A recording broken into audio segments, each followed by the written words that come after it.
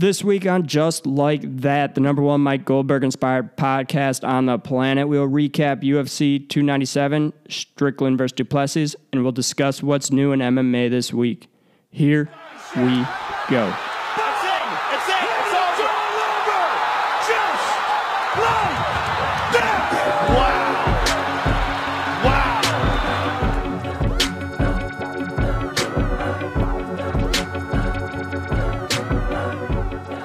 All right, here we go. We are back. No preview this week, just a big recap and a lot of stuff. So much stuff that I don't even remember it all, so maybe some more will come up. But yeah, a lot of news in MMA, like I think we talked about some of it last week, but clearly we're heading for a busy and full 2024 season. So, oh, yeah. Up until UFC 300, it's going to be crazy, I feel like. Yeah, there's a lot going on.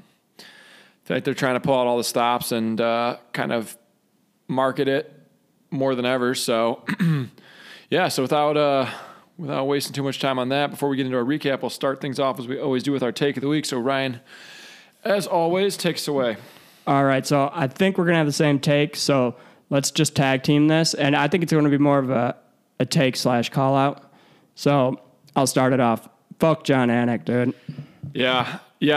I have multiple takes on this. What was it? What was he? Why is he?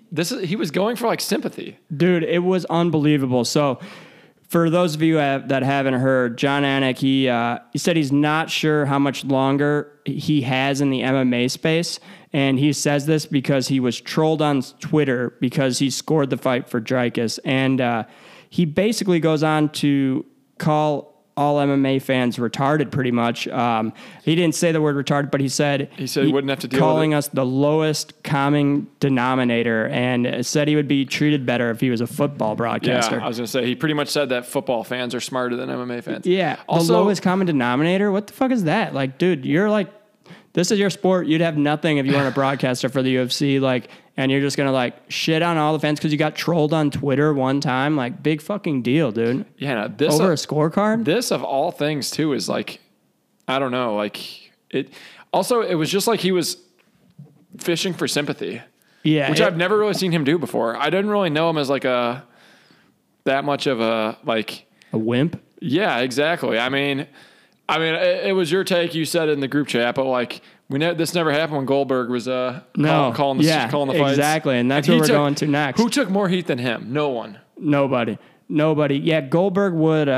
This would be just water off his back. He would have no problem with a few people trolling him. Got to get Goldberg back. Jon Anik has gotten too big for his britches. It's like, I think Jon Anik, he goes to the comment. There's so many guys or like UFC fans that suck off Jon Anik constantly, saying how great he is at broadcasting, that I think this might be like one of the first times in a while that he's gotten a little flack. He doesn't know, he's gotten too used to being like the golden child of MMA broadcasting team. And he's completely melting down now that people are criticizing him. One controversial stance. And also, maybe this is just something he's hypersensitive about, because do you remember during the card, somebody asked him how he scored a round, and he said like something about like, it's not important how I score the rounds or something like that. And then DC's like, oh, what did he say? He said like, oh yeah, I put that one on a platter for you or something like that. Anik basically got out of saying how he scored a round. It might've been the main event too.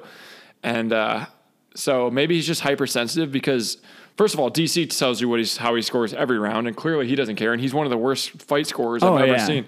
Clearly it doesn't bother him. No, and you know what I kind of find funny too? It's Jon Anik loves to criticize judges and refs. Yeah. Every time he thinks they fuck up, he's like all over, like, oh, this is terrible, whatever.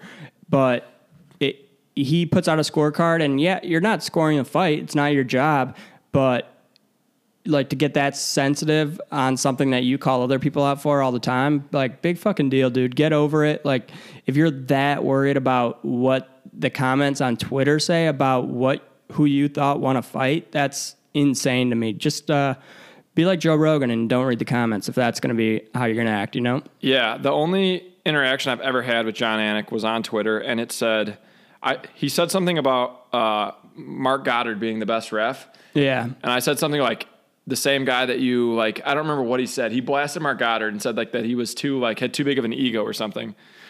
And then he DM'd me on the side because I replied that, and he DM'd me that in just regular Twitter, right? Yeah, regular Twitter. And then he DMs you. He DMs me on the side out of nowhere, like, and says like, "Yep, I believe he used that criticism and softened his approach and became a better referee. I just like his control and confidence in there, but I took great issue with his condescending tone towards the fighters." Jon Anik, like, giving himself credit, like, I turned him into a better referee.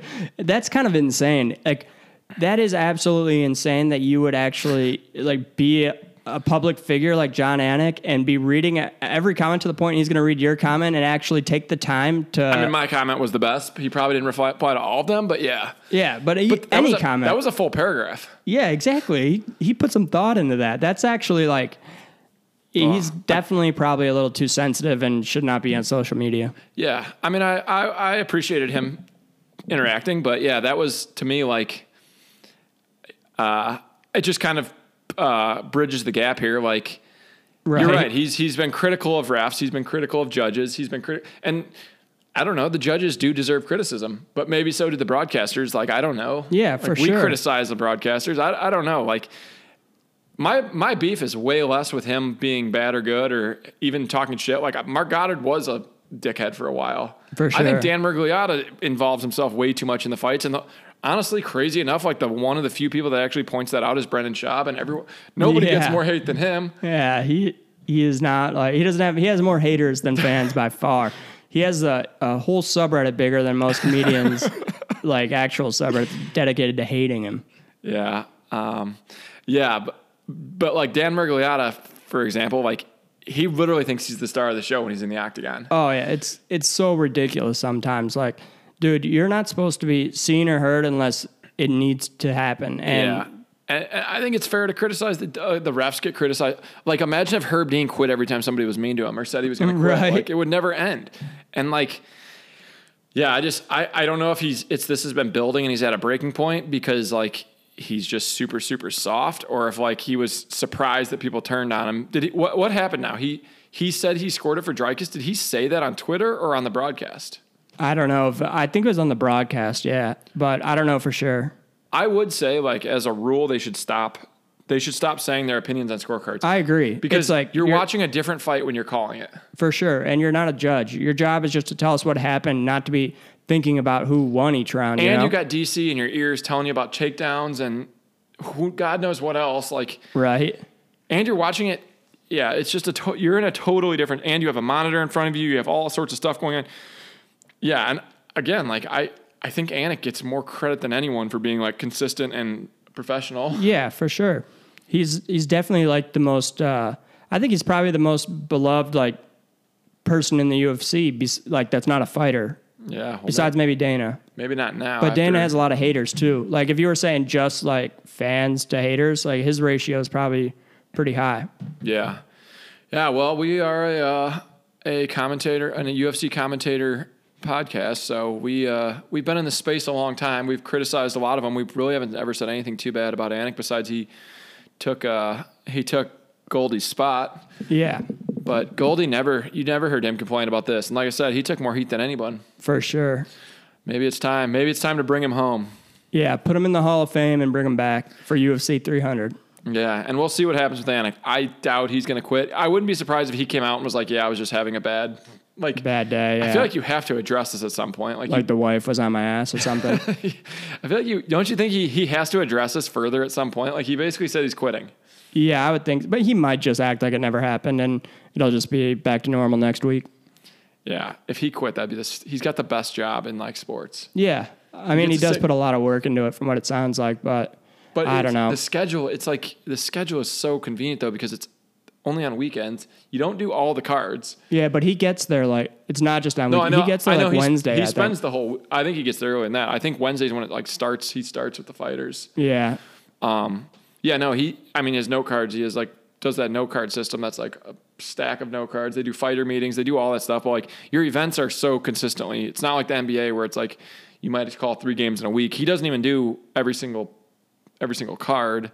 One thing that I think is crazy is he does pretty much, I think he goes straight from the arena to the airport and flies back to like Boca Raton or wherever he's from. that night. And then he gets up the next morning and does this podcast with Kenny Florian. Yeah, that's pretty insane. So maybe that's why he was having a bad day. Might have been just grumpy, huh, from the red eye. Yeah. So I'm thinking he probably eases up on that stance. If he doesn't though, like that's just too soft. Too soft. We can't have that in this sport.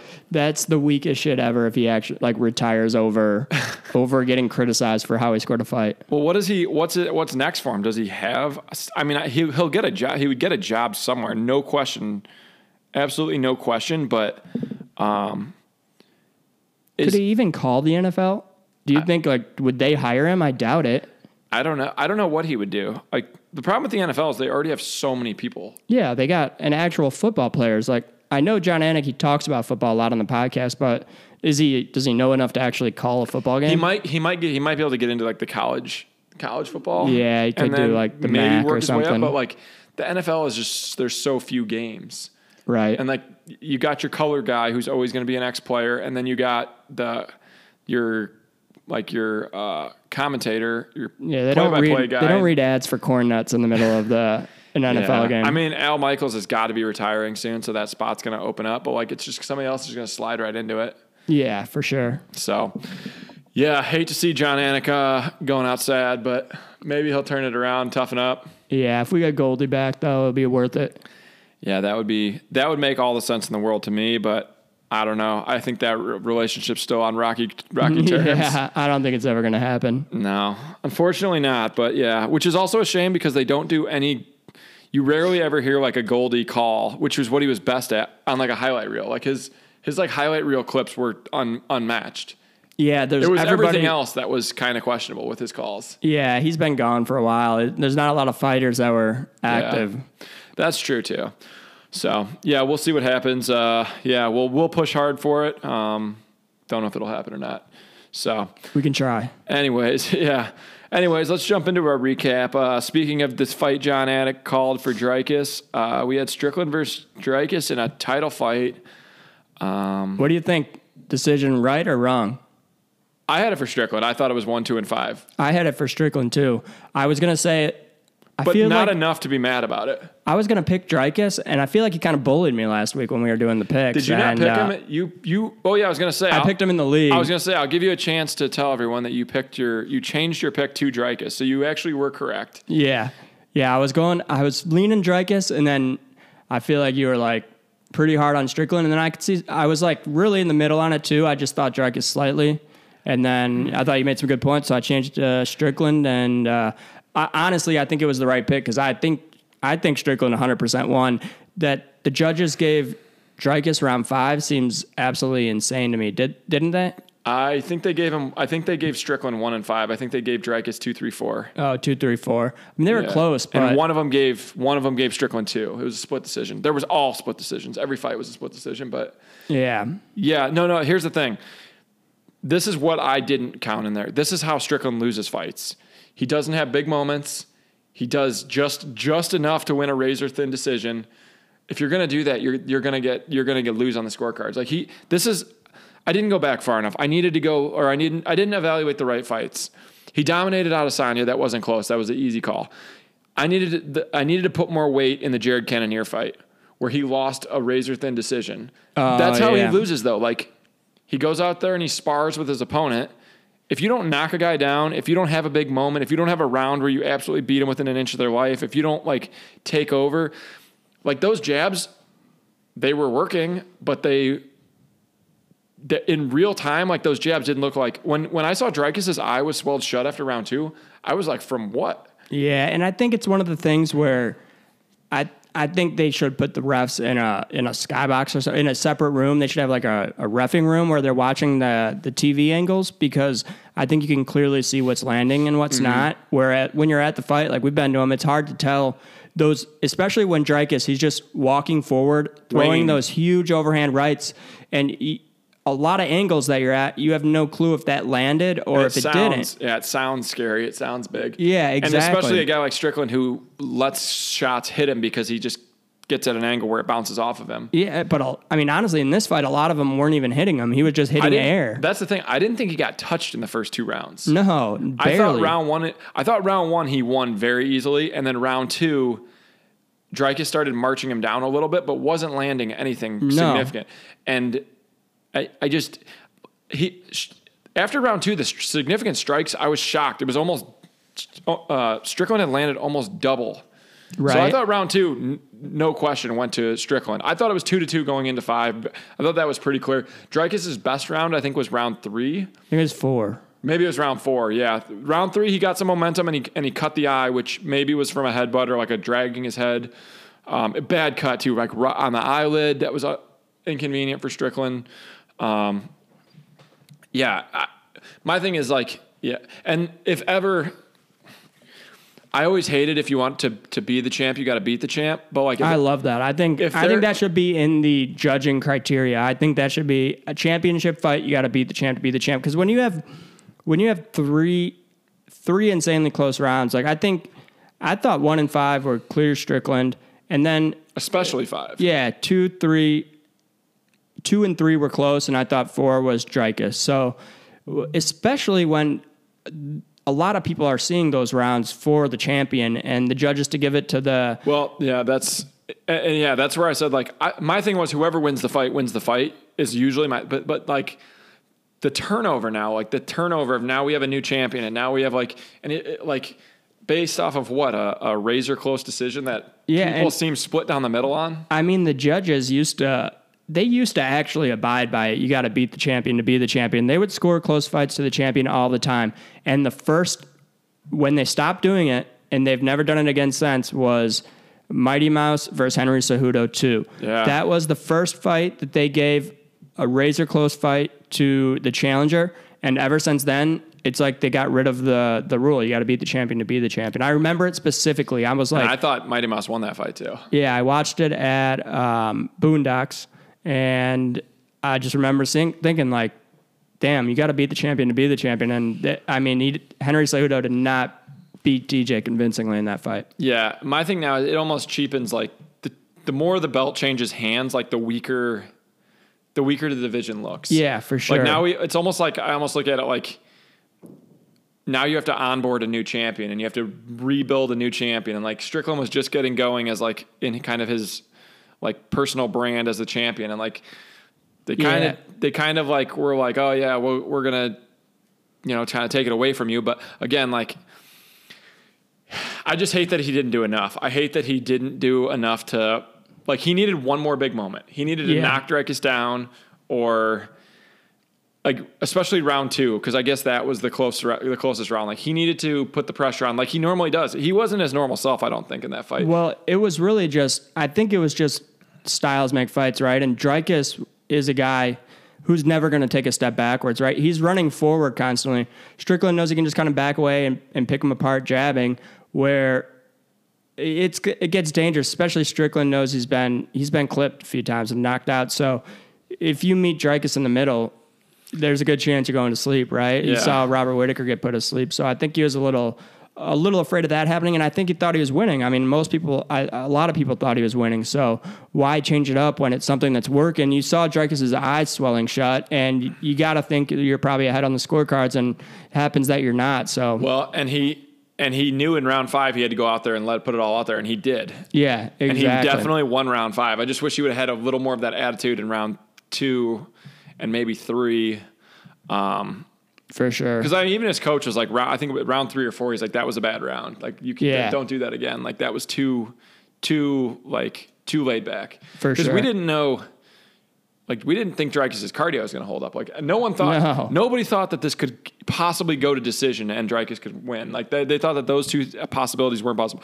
The one thing I'll say about that is it's the one sport where like literally the last possible scenario is what happens. Right. Almost more often than not. Like, who thought Gaethje Chandler was going to go to decision? Yeah, exactly. Whenever you're like a fight can't go to decision. I thought this fight could go to decision because I think Dricus just has like a brick for a head, that just can't get knocked out. And even with bad cardio, he somehow doesn't get finished. He just kind of wobbles his way to like the finish line. Zombie mode thing. But yeah, I didn't think Dricus could win by decision. And yeah, I mean, like I said, like I'm pretty confident that in my scoring up for Strickland, but a lot of people are pretty confident. It's one of those things where you can be sitting right next to somebody and you both watch the fight and you just both have a completely different thought. It just depends who you bet on. No matter what, if whoever you want to win is and a close fight is who.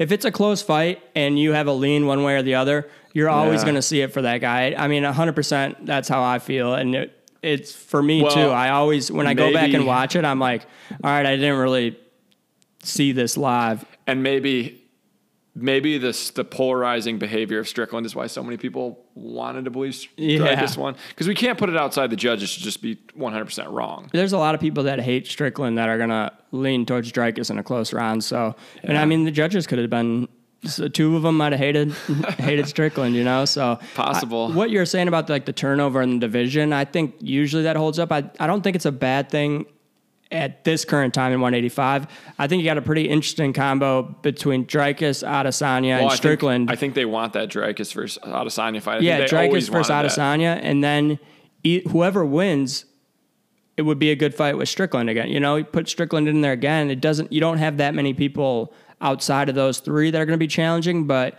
you got at least like a year and a half, year to 2 years to burn between the three of them, you know? Mm-hmm. So you get Dricus versus Adesanya. If Dricus wins, Adesanya's pretty much toast. If Adesanya wins, you could put him up against Strickland again or whatever. Yeah, no, it does create some interesting matchups. You just hate to see, like I said, I didn't like seeing the belt change hands, but I also, since Dricus came into the UFC, like I've been high on him. I didn't know that this was his ceiling. I didn't expect him to be 6 fights in and be the champ, but like his fighting style is, I mean, he has enough power and enough whatever that thing is that he does to like stay in fights to fight anybody. Side note though, how good is Darren Till? Did we maybe write him off too early? Because he was lighting Dricus up until he got taken down and choked out. Yeah, right. One last thing I want to say on this fight, and then we can move on to the co-main. But what do you think that Dricus is the first openly gay athlete in the UFC? The coach kissing thing is out of control, dude. I mean, it depends on how do you look at Jeff Molina, because was he still in the UFC when he wasn't open when he was in the UFC? Yeah. I think he's technically still in the UFC, right? Did they ever cut him? I think he did get removed. I don't know if that means you're cut or not, because sometimes they remove fighters like for suspensions. Yeah, but you're still under contract technically. Yeah. So, the coach kissing thing is getting weird, because you'd think you'd maybe stop it and save it for the locker room or something after. But like, if you're that proud, and it's not just. I don't know. It's not like a European thing that you see where it's like kiss on the cheeks or something. It's like kiss on the lips. It's like and it's not just a kiss on the lips. It's not like it's a smooch. It's like it's like full on like lips pressed for like a significant amount of time. And it seems I don't want to say it seems sexual, but it's weird. It's a passionate kiss. Yeah, it's passionate. That's what I'm looking for, dude. Yeah, not sexual, but passionate for sure. I don't know. I was like, there's no way they do it again. And sure enough, they just fucking and he gotta lock eyes and fucking touch lips, man. He got on his tippy toes. It's like a step away from tongue being used, man. It's like any more passionate and there'd be tongue. Yeah, it's not a pack. And he had to get on his tippy toes. Yeah, right. It's ridiculous. It's definitely the first. But do you remember when Adesanya kissed that guy in the lips after that fight? Yeah, on the walk. And nobody really recognized it except for us and a few people on Twitter, but it never got really played up. I mean, the guy paints his nails and stuff, though. So yeah, he's the first openly gay fighter. Dricus and Adesanya might just kiss and make up after the fight, dude. Dricus versus Adesanya for the fruity belt. Yeah. Yeah, I don't know. He's not going to stop doing it, though. Yeah, I mean, I guess at this point, it's like it's his thing, right? Yeah, I didn't know. You got to stop it. He has to stop. You got to stop. Like, it's not worth it. It's not worth the kiss in the octagon isn't worth it. Did Strickland ever bring that up in the press conferences or anything? No, but that seems like something that Strickland would jump all over, right? He brought up the coach honking his cup between rounds. He honks his cup between rounds? Yeah, like grabs it and does like a honk. All right. I think we can do it. We can close the JLT investigation, That's what Strickland said to him that made Dricus say the thing about like his dad raping him or whatever. Was about cup honking? Yeah, it was about him like his coach like finishing him off, is what he said. Yeah. Well, I mean, he clearly is. I mean, that's fucking weird. Yeah. Maybe he's just checking to make sure it's still in place. I don't know. Yeah, but it's like if you watch those videos too, like that's also like way too. Between touching the cup and the kiss, like there's something going on. It's strange. I'm all for it though. First gay champ. Yeah, him and Adesanya. No wonder they have so much beef. Yeah, 185 is getting a little fruity. The gay African champion. Yeah.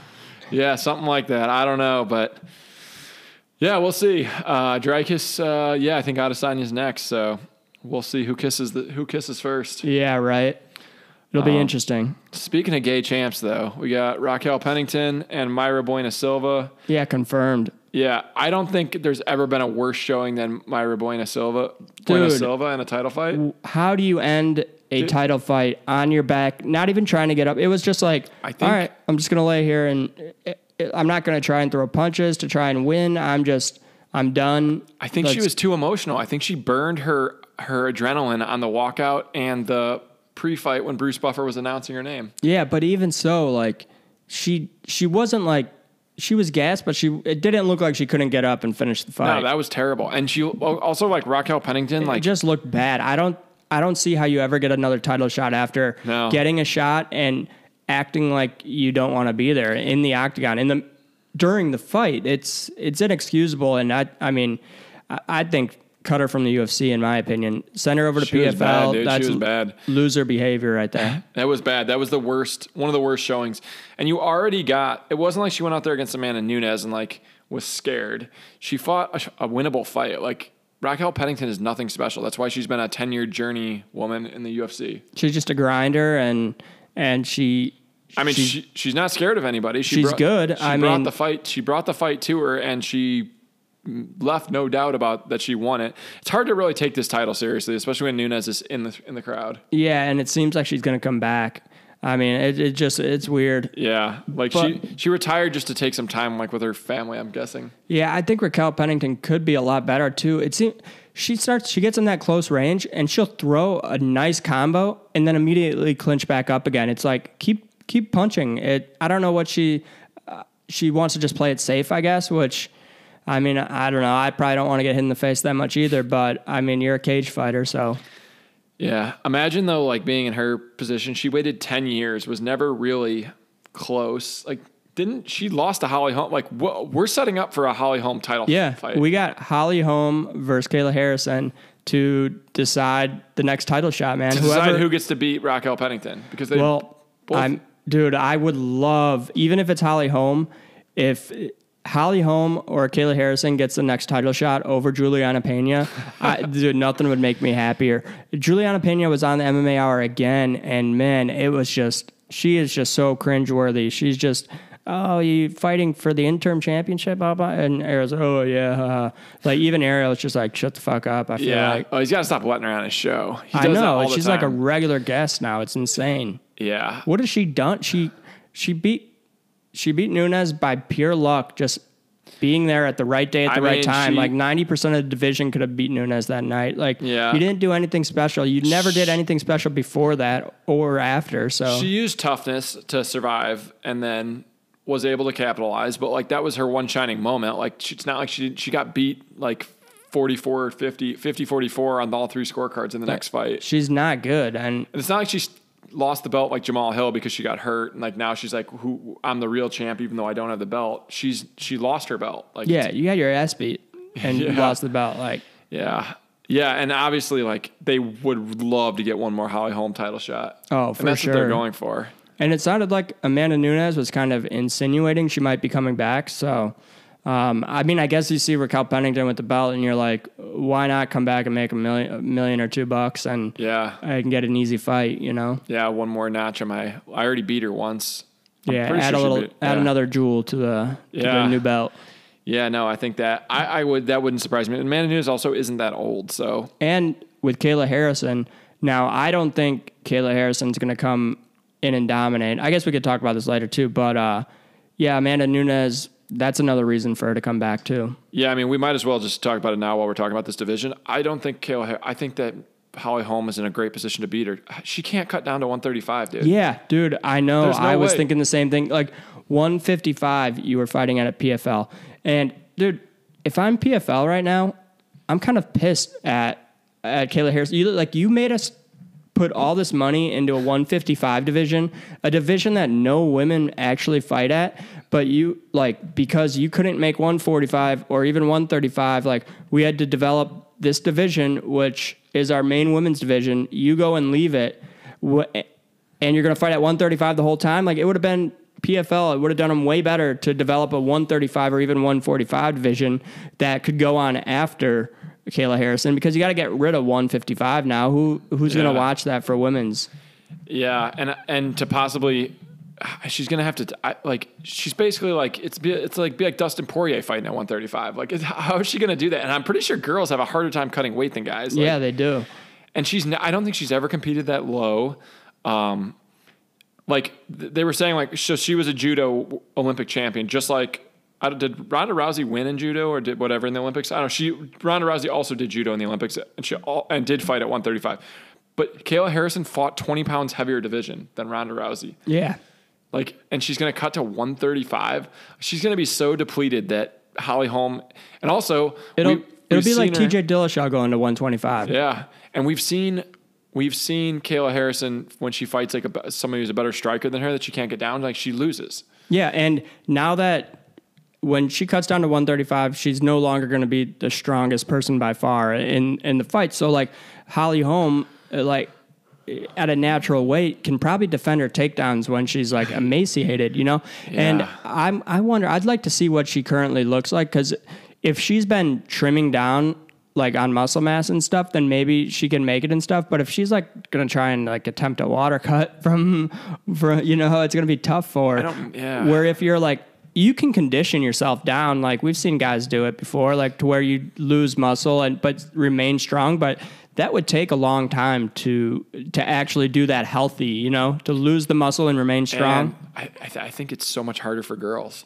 Yeah. And she's she's jacked to she's pretty far in her fight career, but why is she jacked though? It's all natural. Juice to the gills. Maybe, but she's I guess you don't do get off your cycle of steroids and PFL maybe to let some juice. She was probably, judo probably is full of juice. They don't let you juice, but they do, because it's just commission testing, right? They don't have. Well, remember everybody got popped at once at one time. Thiago Santos went over there and 10 of them got popped at once because they finally tested a small batch and they all popped. Yeah. That just shows you everybody's doing it, right? Yeah, maybe. Well, if she's fighting without juice for the first time, she's also in big trouble. So I wonder what the line is on that fight. It might be out, but I'd hate to bet Holly Holm, but I think you have to, especially if we're getting underdog value on Holly Holm here. I think it's a good bet. If you get plus 200 or something on Holly Holm, that'd be unbelievable. And who would have thought the UFC would want another Holly Holm title fight? But not only Kayla Harrison, Holly Holm. Plus 320 for Holly Holm. Holy shit. I'm going to fire on that when I get home, I think. Not only does the UFC clearly want a Holly Holm title shot, she's recently beat Raquel Pennington, didn't she? Within the last couple of years. Yeah. I think they don't care who wins. A Kayla Harrison title shot would be good for them, because if Kayla Harrison beats Holly Holm, she beats Raquel Pennington, then they have Nunes come back or whatever, and that's a huge fight. They always wanted the Nunes Harrison fight, right? Yeah. Yeah. So, crazy things in that division there as well. So, and by crazy, I mean I don't think anyone's going to pay too close of attention to it while Raquel Pennington is the champ, but good for her. Like I said, she waited a long time. She's kind of the Jan Blachowicz of the division. For sure. All right, Neil Magny, Mike Malott. Neil Magny, dude. I wish I would have pulled the trigger. I really wanted to. And I even said, Ivan was like, yeah, well, if it wasn't for the last fight. But then I even kind of followed it up with, well, it was short notice. He did look like shit, but I thought he just looked so bad. Even with full camp, it wouldn't help. But, and it didn't. He was getting his ass beat most of the fight, right? Yeah. And Mike Malott, what a quitter, dude. That's almost, I almost feel 15 seconds left. Dude, that's just as bad as just laying on your back pretty much. He went for that stupid, was it a guillotine he went for? And that's how Magny ended up on top. Magny got on the mount. Well, I think he was He said, I listened on the MMA Hour. He said did he go for a choke at all or no? I thought he went for a choke. Yeah, and he was like, he had it locked in, but he was like, it didn't seem like I was going to finish him in the next 30 seconds or something. So he's like, I let it go, got into full mount and just tried to finish it. And I mean, all Mike Malott had to do was something. Yeah. All he had to do was something because the ref gave him quite a while of not doing anything. And he just continued to just lay there and take it. And the ref had no other choice to stop it. Talking about a guy who doesn't really have knockout stopping power, like Neil Magny, like he's not a power puncher. All you have to do is squirm for 10 more seconds, and it's easier said than done. He was probably gasping for air. He probably felt like he was dying. Dude, but try and post up and grab onto him. Like you got to do. Try to cover up. Do something. Let him punch you. It's yeah. This was just basically a disastrous night for male Canadian fighters. Dude, terrible. And I said it. This is how stupid I am. I said these Canadian fighters, I didn't realize it was just gonna be males, but I was like, whenever they do these Canada cards, these Canadian fighters get slaughtered. And then I turned around 1 second later and picked Charles Jourdain on my official league pick. Yeah. You know what the problem is too? Well, Charles Jourdain isn't a bad one, but like for other countries, they actually have top guys where they can still make a matchup that's beneficial to the home guys. Well, they tried on this one. A lot of these guys were big favorites. Charles Jourdain, big favorite. Mike Malott, big favorite. I don't know. Chris Curtis was a favorite, but he wasn't far. Like it wasn't that wide of a line. Yeah, he's like minus 160, I think, or something. Yeah, so it wasn't like these guys were going out there all plus 300s. Yeah, but I mean that's just like the best they can do for him. Like minus 200 is like the best. They can't get him minus 400 matchups, or else it would be unwatchable. You know? Yeah. Yeah, no, this was just the start of a huge skid for the Canadian fellas. They went 0-7. Yeah, that's bad. Jillian Robertson won her fight, so the Canadian girls did okay. 0-8 if you count Arnold Allen, who training in Canada. Yeah, TriStar. Yeah, Chris Curtis, Marc-Andre Barriault was a decent fight. The crowd was booing. I didn't think it was that horrible of a fight. I thought it was kind of a slugfest, at least in the end of round 2 and round 3. I was like, people were mad, but they were trading. Yeah, I didn't understand the hate for it. Yeah, it wasn't the most. It wasn't like a bloody war or anything. Nobody got like dropped, and they were shelling up, so it wasn't like they weren't just like chins out, teeing off on each other's jaws. But I thought it was a good they were hammering at each other. And the main reason for it being boring at all was the Canadian fighter too. Like Chris Curtis is going to throw it on if you stand there with him, but Barriault just kind of wanted to try to use his range and whatnot. And that was not his style. Usually is just march forward and throw bombs. Yeah, and he decided not to do it this fight and ended up losing a decision. I thought, and as far as scoring, I thought they got this one right. Like Chris Curtis definitely won this fight. Yeah, I agree. Arnold Allen, Mozar Evlov. Arnold Allen's on a skid, huh? Yeah, he's been fighting good fighters, but a little bit of a skid. Dana was pissed about this fight. He said it was Evlov's not moving up in the rankings because he's too boring.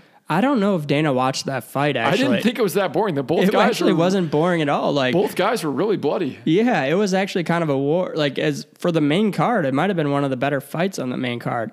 Yeah, I didn't know what he was talking about. I think he just didn't realize what fight it was or something, or he didn't watch it or pay attention because he kind of was confused at the beginning of the question, and then he went on like, "Oh yeah, like that's bullshit. Evolov's not gaining any fans from that fight or something." So and like Evolov's he has had some boring fights, but some of his fights aren't boring at all. Like when he fought that kid that was like a plus 800 or whatever, Diego Lopes. Yeah, that was an exciting fight. They were teeing off on each other. Oh, for sure. Yeah, overall he's boring, but I don't think he was boring in this fight. I thought he could have been a little bit more exciting, but Arnold Allen's got some heavy hands, and he still wasn't all that timid. So he mixed in takedowns and striking. He stood for a lot longer than he needed to. I mean, Arnold Allen was getting back up, but he didn't even attempt a takedown until the end of like the first round or something. So yeah, I thought it was a good fight. Yeah, I didn't think it was bad at all. Arnold Allen landed that bomb that cut him open, and blood coming out of his ears. Yeah, he landed some bombs that cut Arnold Allen over. Oh, the big controversy on this one. What did you think about those knees? They stopped it. I don't know. It was. I think if you're doing that, clearly reaching down to the ground. I think it's the right rule. The rule is right? Like you taking advantage of. Yeah, except it's not a rule in Canada. which is a bigger problem, is that they got the unified rules of mixed martial arts, but it's up to the states to decide if they're going to, or the commissions, I guess, if they're going to, which ones they're going to use. They all have to get on the same page. It's kind of bullshit that it's different from place to place. So, yeah, the actual rule in the unified rules of mixed martial arts is you can't do that, which I think is a good rule for sure, because it's just kind of cheap. Like, I'm in a bad position, so I'm just going to try and touch the ground so I can't get kneed in the face. And when your head is low enough to get kneed, you can almost always touch the ground with your hands. So, it kind of eliminates knees, but... And also, that guy can't see your hand. So if you're unnaturally touching the floor, like, he can't see that. Yeah, you're just baiting him to try and get a foul called against him. So. I'm on board with the unified rules, apparently, and not so much the Canadian rules. Yeah, for sure. Charles Jourdain versus Sean Woodson. I was shocked with this fight, and not just the weird mishearing of the decision at the end. Dude, I've never seen anything like that. In real time, I heard Charles Jourdain, and then I rewatched it. You didn't? It was very clearly Sean Woodson. I heard Sean, and then it kind of sounded like air or something, and then I'm like, who won? Because the crowd started cheering, and Jourdain started cheering like he won, and I'm like, wait, what just happened? Because I know he didn't say Charles. I heard Sean for sure, but then I couldn't make out the rest of it. And then Jourdain won, so I was like, maybe I misheard it, or then that, but it was weird. I swore he said Charles Jourdain, but he said Sean the Sniper, which for some reason sounded like Charles to me. Yeah, and I didn't expect him to say Sean the Sniper. I swore I heard Charles Jourdain, and I was like, that was when I picked. So I was like, wow, I got away with one there. He definitely did not win that fight. He got credit to Sean Woodson. I think he's improved even more. Jourdain could not get him to the ground.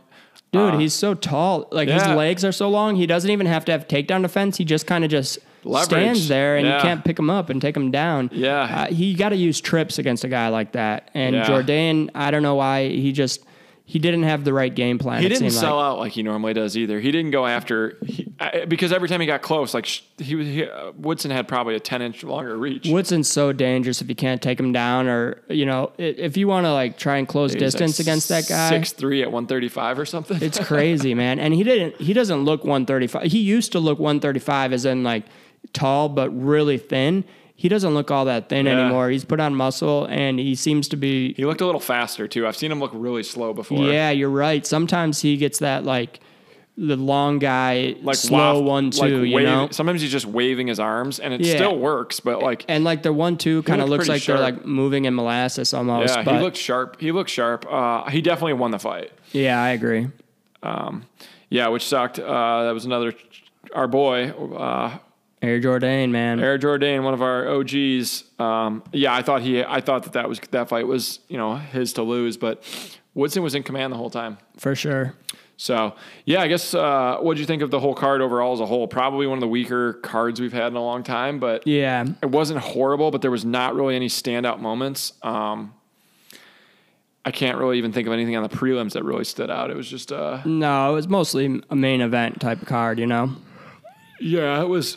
They wanted to get the Canadian fighters on a card. They wanted to get... You're getting tired just talking about it, dude. Yeah. No, I was thinking about that co-main event. It was a... I guess we'll just leave it at that. They're putting together a lot of big cards. They had to get this one out of the way, so we'll leave it at that. For sure. Brad Katona, the Irishman, lost. Yeah. The Canadian Irishman. Yeah, right. Yeah. Jillian Robertson had a good win. She did. She fought Polyana Viana, and the worst thing about that one is it was a lock to bet her by submission, and then like Viana was just like, I'm not getting submitted at all costs, so I'll just let her TKO me. Yeah, right. And then you got Jasmine Jasdavicius, one of the Canadian wins. She really beat up Cachoeira. Yeah, she did, but a lot of people do. Yeah, that's true. The Canadian girls did fine. The Canadian guys really laid an egg. Yeah, per usual. Yeah, maybe Canadians really are soft. Maybe Sean Strickland's right. Yeah, right. So, speaking of that, like most of what was exciting about this week was all the stuff that went on during the press conferences and,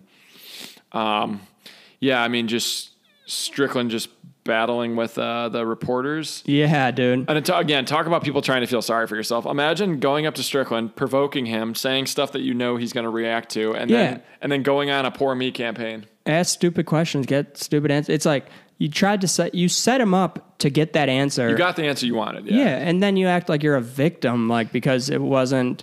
And it's not like he attacked you directly, really. Just like he said his opinion, you don't agree with it. Big fucking deal. Like, do I agree with it? No. Like, can he? Like, do I think you should like go out there and try to make like a point out of it by just like setting him up for trying to get the headlines? Yeah, exactly. It was a bullshit question by the journalist. You know, I'm a big fan of the direction Dana's been going in with just say whatever you want type of thing. So yeah, he actually had a pretty good. He owned that reporter again, dude. Yeah, he lit him up. Yeah, that was nice. He focused on the leash. He's like, a leash? He's like, that's ridiculous. Oh, dude, he went off on that guy. Yeah, he crushed him. And that guy too. It was like once again, I feel like that reporter was kind of trying to set up something, and then Dana crushed him, and then it was hilarious. Every time the reporter tried to say something, Dana would stop and act like he was ready for the reporter to ask the next question. The reporter would literally say one word, and Dana would just launch onto another thing about it again.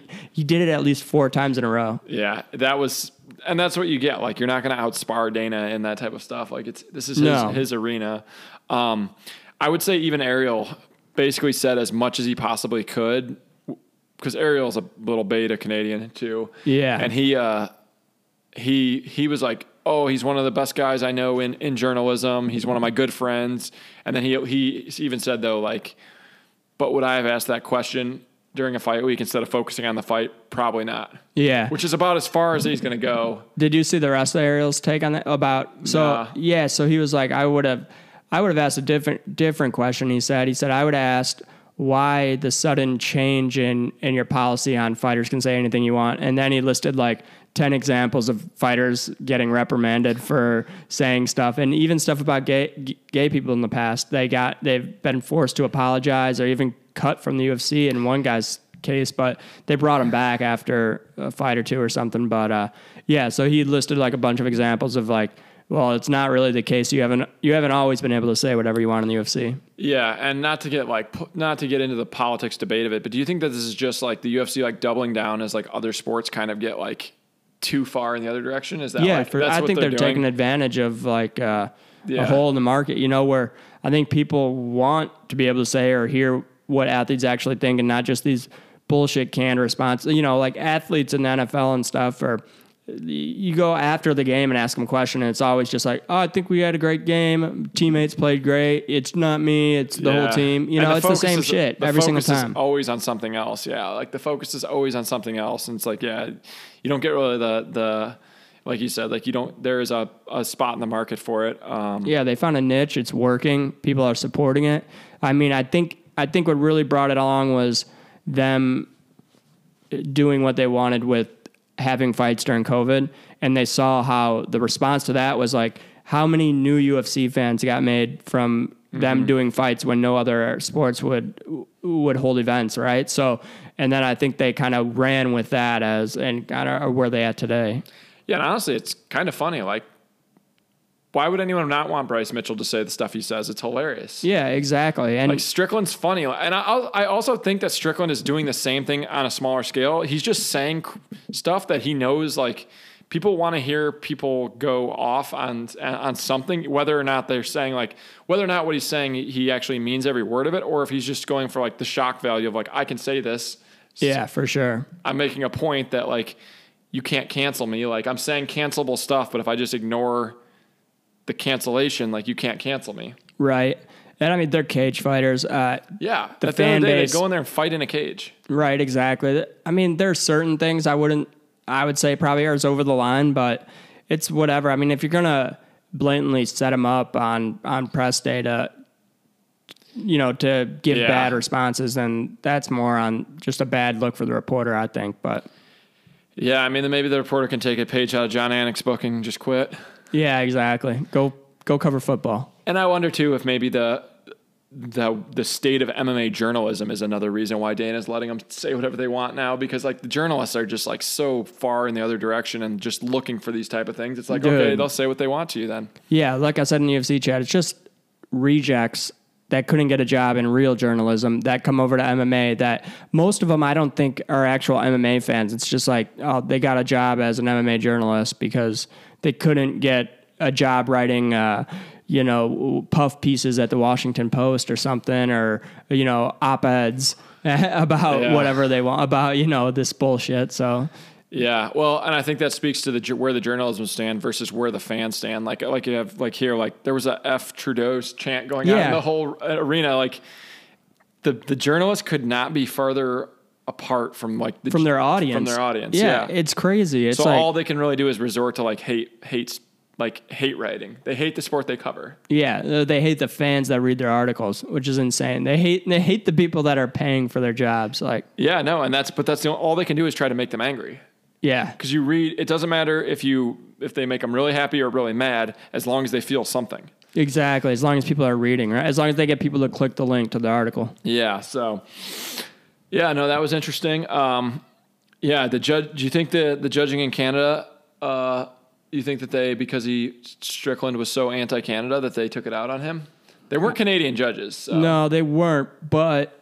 And the whole crowd was supporting Strickland too. Yeah, the guy's I was kind of surprised at that, right? Like, I mean, the guy's a star. He came in. A lot of people don't like, especially UFC people, don't like Trudeau and don't like some of that stuff up there. So he came in just firing from the hip on all the stuff he knew people don't like. Yeah, for sure. He won him over. That's for sure. So I was surprised at how pro Strickland they were. Yeah, me too. I thought it would be like, maybe 75-25 or 60-40 or something, but it was like overwhelmingly Strickland.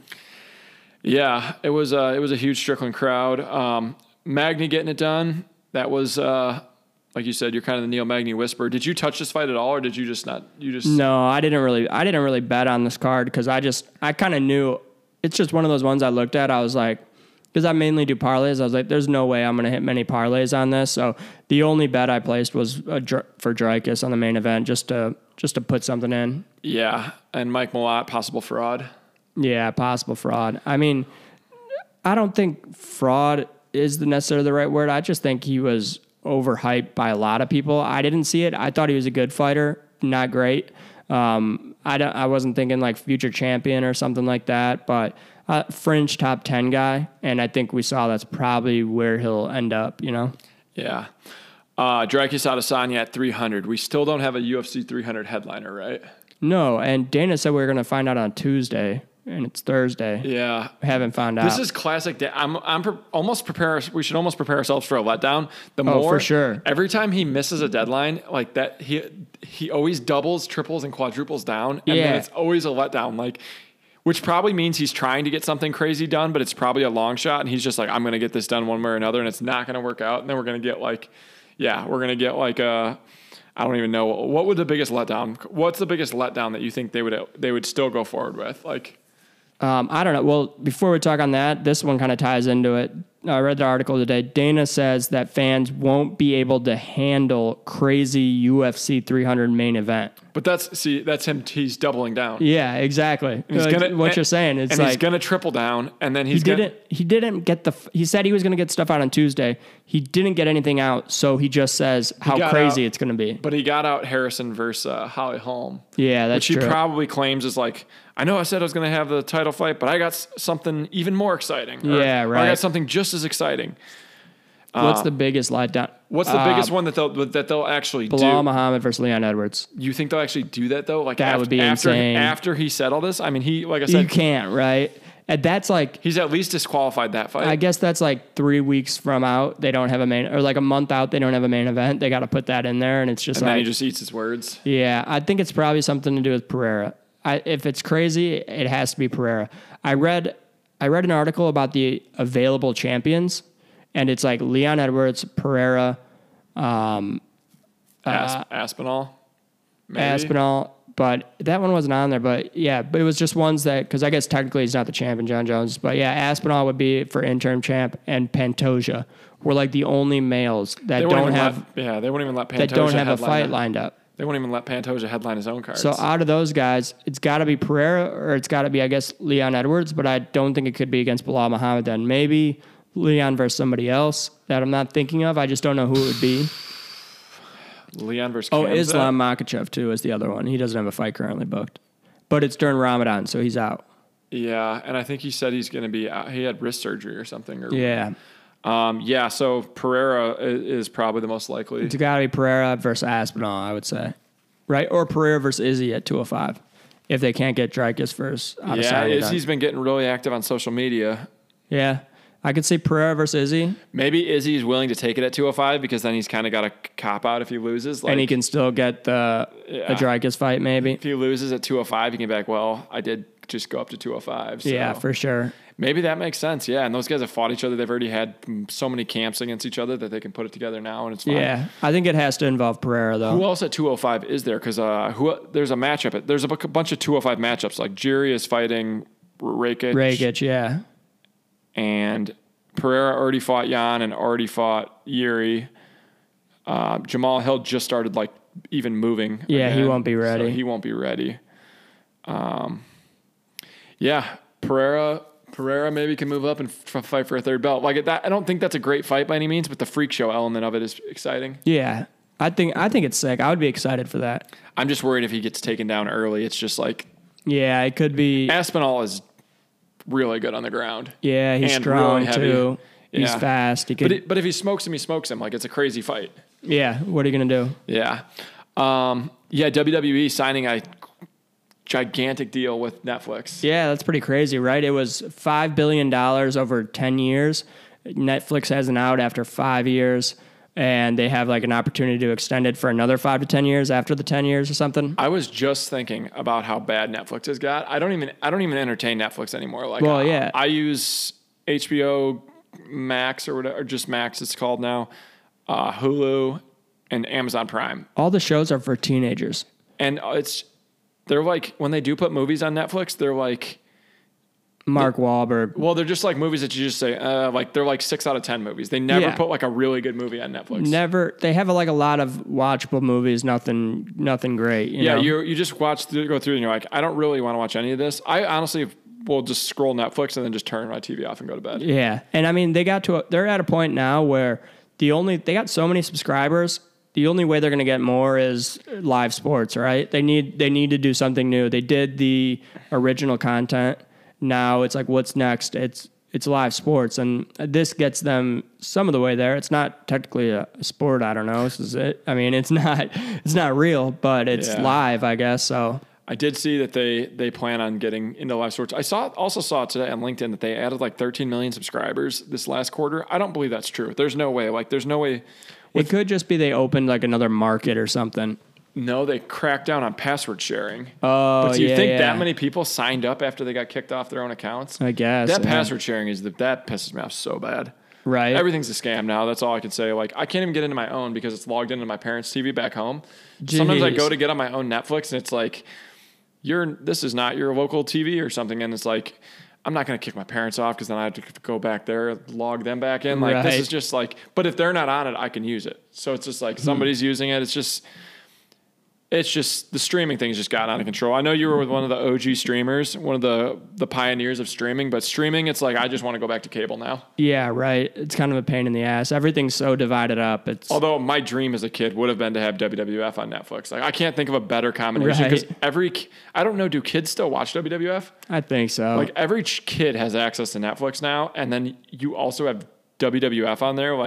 That's a dream come true. Because I used to have trouble finding WWF because it used to be on TNT or TNN or something something like that. Yeah. I never got into professional wrestling as a kid, but I only did because I was not allowed to. So I would I would stay up late after my parents went to bed or sneak back downstairs, I could find it on TV, and it was the biggest thing ever back then. So yeah, no, and I don't know, do kids still watch it? Because the only people I know who still watch WWF are grown adults who know it's fake, but they're enjoy the soap opera aspect. They got to because of the Logan Paul shit, right? Oh, that's true. Yeah.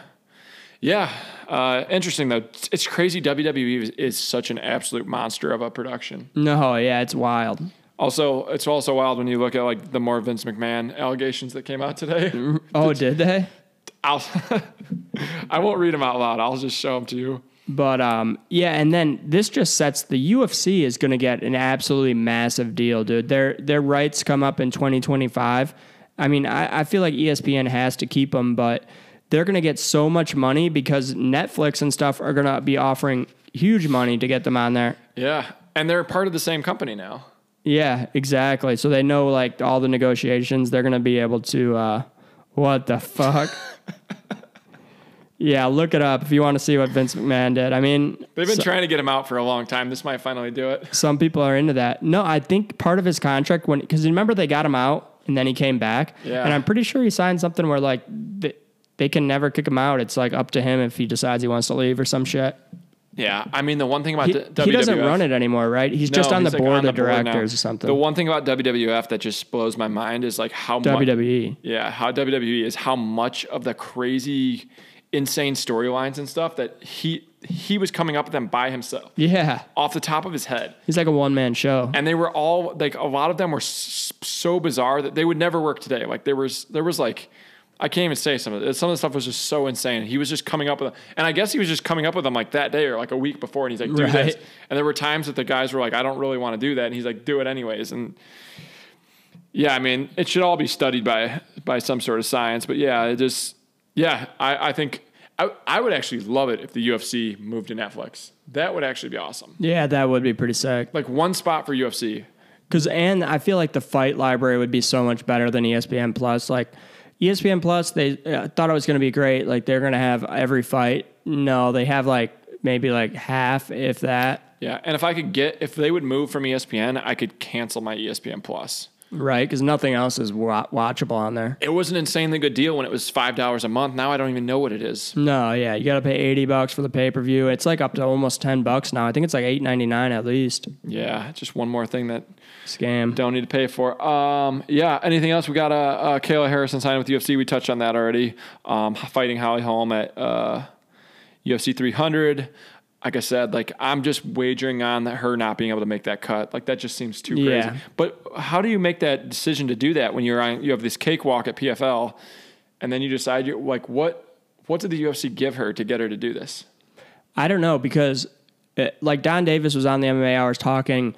We have an offer out to her that makes her the highest paid female fighter ever and whatnot, and the UFC is not paying her. I think she's probably on like the best contract I could possibly see them giving her would be like $250K flat fee, or like 150 and 150 or something. With and then she's one shot away from a title fight. She obviously beats. Yeah, she beats Holly Holm. She beats Raquel Pennington. Her next fight, she makes like $1 million on. She probably gets pay-per-view points if she makes it to a title fight or whatnot. So yeah, the thing is, if you can do it right, even you make less money on your contract, right? If you're not a champion, but with all the endorsements and extra money you get, and just the exposure. Like she's hoping for a Michael Chandler storyline as opposed to, I don't know who's come over and failed, probably for a reason. But like, even though Michael Chandler didn't win the belt, he was very close. But like, I think overall, it's paid off for him to leave being the face of Bellator to join the UFC. Like the exposure he's gotten has paid him. Yeah, exactly. Like Kayla Harrison, let's see. Kayla Harrison right now has 179,000 followers on Instagram. With one or two good fights, she'll be over 1 million. Yeah. And then that's a revenue stream that you wouldn't get. She'd never get over 179 in PFL, or like it's 200. Crazy it's crazy that it's that far offset. Yeah. 179, like that's like there's college basketball players with more than like significantly more than that aren't even that good. Yeah. Like she really doesn't. And Michael Chandler was the same way. I think he had probably like 200,000. I think he had 300,000 when he got announced in the UFC, and he's definitely in the millions now. Oh, for sure. You're just one or two good fights away from blowing up on your socials, endorsements, and then your fight money is like secondary almost, unless you become champion, then you actually make over 1 million per fight, Yeah. Oh, I thought of one last thing we could talk about before we wrap it up. 1.7 million for Chandler. So yeah, he's made the most of his platform. For sure. Did you see the Conor McGregor Roadhouse trailer yet? No. It dropped today. I think I heard somebody talking about it, but I don't want this to get held against me. I don't think it's going to be a good movie, but I think it might work. Like you've seen the original Roadhouse, like it's not realistic, and it's not like, it's kind of like, what do they call those movies that are bad but people like them? Like, you know what I'm talking about? Yeah, I know what you're talking about. I think it's going to be one of those, because I can see that. I think that it seems like a pretty good role for Jake Gyllenhaal. Like surprisingly, like when he was in that boxing movie, I was like, Well, the thing is, Jake Gyllenhaal's never been in a bad movie, I feel like. And he's a good actor. Yeah. And even that stupid one where he's like the dispatcher for an ambulance and he doesn't leave the room the whole time. It wasn't even that bad. It was on Netflix, I think, or something. I haven't seen that one. I thought you were talking about the one where he's like arranging for accidents so he can be the guy who covers them. Oh, that was a good one. Yeah. Yeah. He's played a lot of good roles. I think that it looks like it has a pretty good, we'll watch it after we wrap this up, but I think it looks like he has a pretty good combination of like funny and like a good role. And like, I don't think Connor was in the trailer a lot, and I don't think it looked like he was like, you know, like an Oscar-worthy actor. Yeah. But everything I've heard of him from the beginning, like even when he first started blowing up, was like that he does really well in like promo shoots and like anything that he has to act in. I think his goal since the beginning has been to like transition into some form of acting. Yeah, I mean, when he was like Mystic Mac and stuff, he's pretty much acting in those press conferences, right? So like if you can do that, it's like a WWE guy going into acting. Like Rock and whatnot. You're not going to be like, you're not going to be a classically trained like Daniel Day-Lewis, but you can actually play like a role where it's like cheesy and a little over the top, but like an action movie. He might be in like the next Expendables or something. But yeah, for sure. But it comes out in March. Like I said, it doesn't look like a movie that's going to, get the Oscar nominations or whatever. But I'm going to be honest. I think it's got potential to work. Nice. We'll go to the theater and watch it when it comes out. Yeah, if it comes out. I got the popcorn perks. Oh yeah, you got the plug on that. Yeah, no, I'm down for that. So we'll watch that trailer here in a minute. But yeah, anything else before we wrap up? I don't know. I think that's it for me. Our next fight that we're going to be previewing, we got Mr. Steal Your Girl, Roman Dolidze versus Nasruddin Imavov, so that should be sick. That's not a bad fight. And then we got Renato Moicano versus Drew Dober as the co-main. That's a sick fight night, man. Anything could happen in that fight. Randy Brown versus Muslim Salikov. The rest of the fights are not good at all, but that's about as good of a top three as you're going to see in a fight night these days. It's almost as good as this pay-per-view was. Yeah, right? I'd argue if it had that main event, it would be better. Oh, yeah, for sure. If you had Strickland versus Duplessis and then these three fights on the main card, that would be a way better card than what they put together. I agree with you there. Yeah, you're right. Yeah, we'll... I don't have it up right now, or I'd shoot out some lines, but we'll save it for next week. So, yeah, we'll wrap things up then. No fights to watch this week, so my normal sign-off doesn't really work, but have a good weekend, and we'll see you all next week. Peace.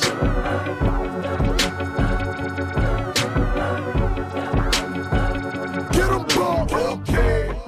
I'm reloading, my bankroll swollen, I just can't fold it. I got 'em like, got 'em rolling, the Skittles on the way and the champagne frozen. Watch me do my thing. I got these groupies open. I'm riding presidential. I'm the one that they chose. Water with the work, Patron on my shirt, and a sip bank. I need a big bag, you heard? Don't break it down, pass it all around. I can serve Whitney Houston and Bobby Brown. Them deep boys in it's like, let me buy that. Them pro boys in it's like, let me try that. I need a beat in the beat. Let me call Polo. Mr. Tennessee, I still get him for the Lodo. Show the light up the I ain't ready to go.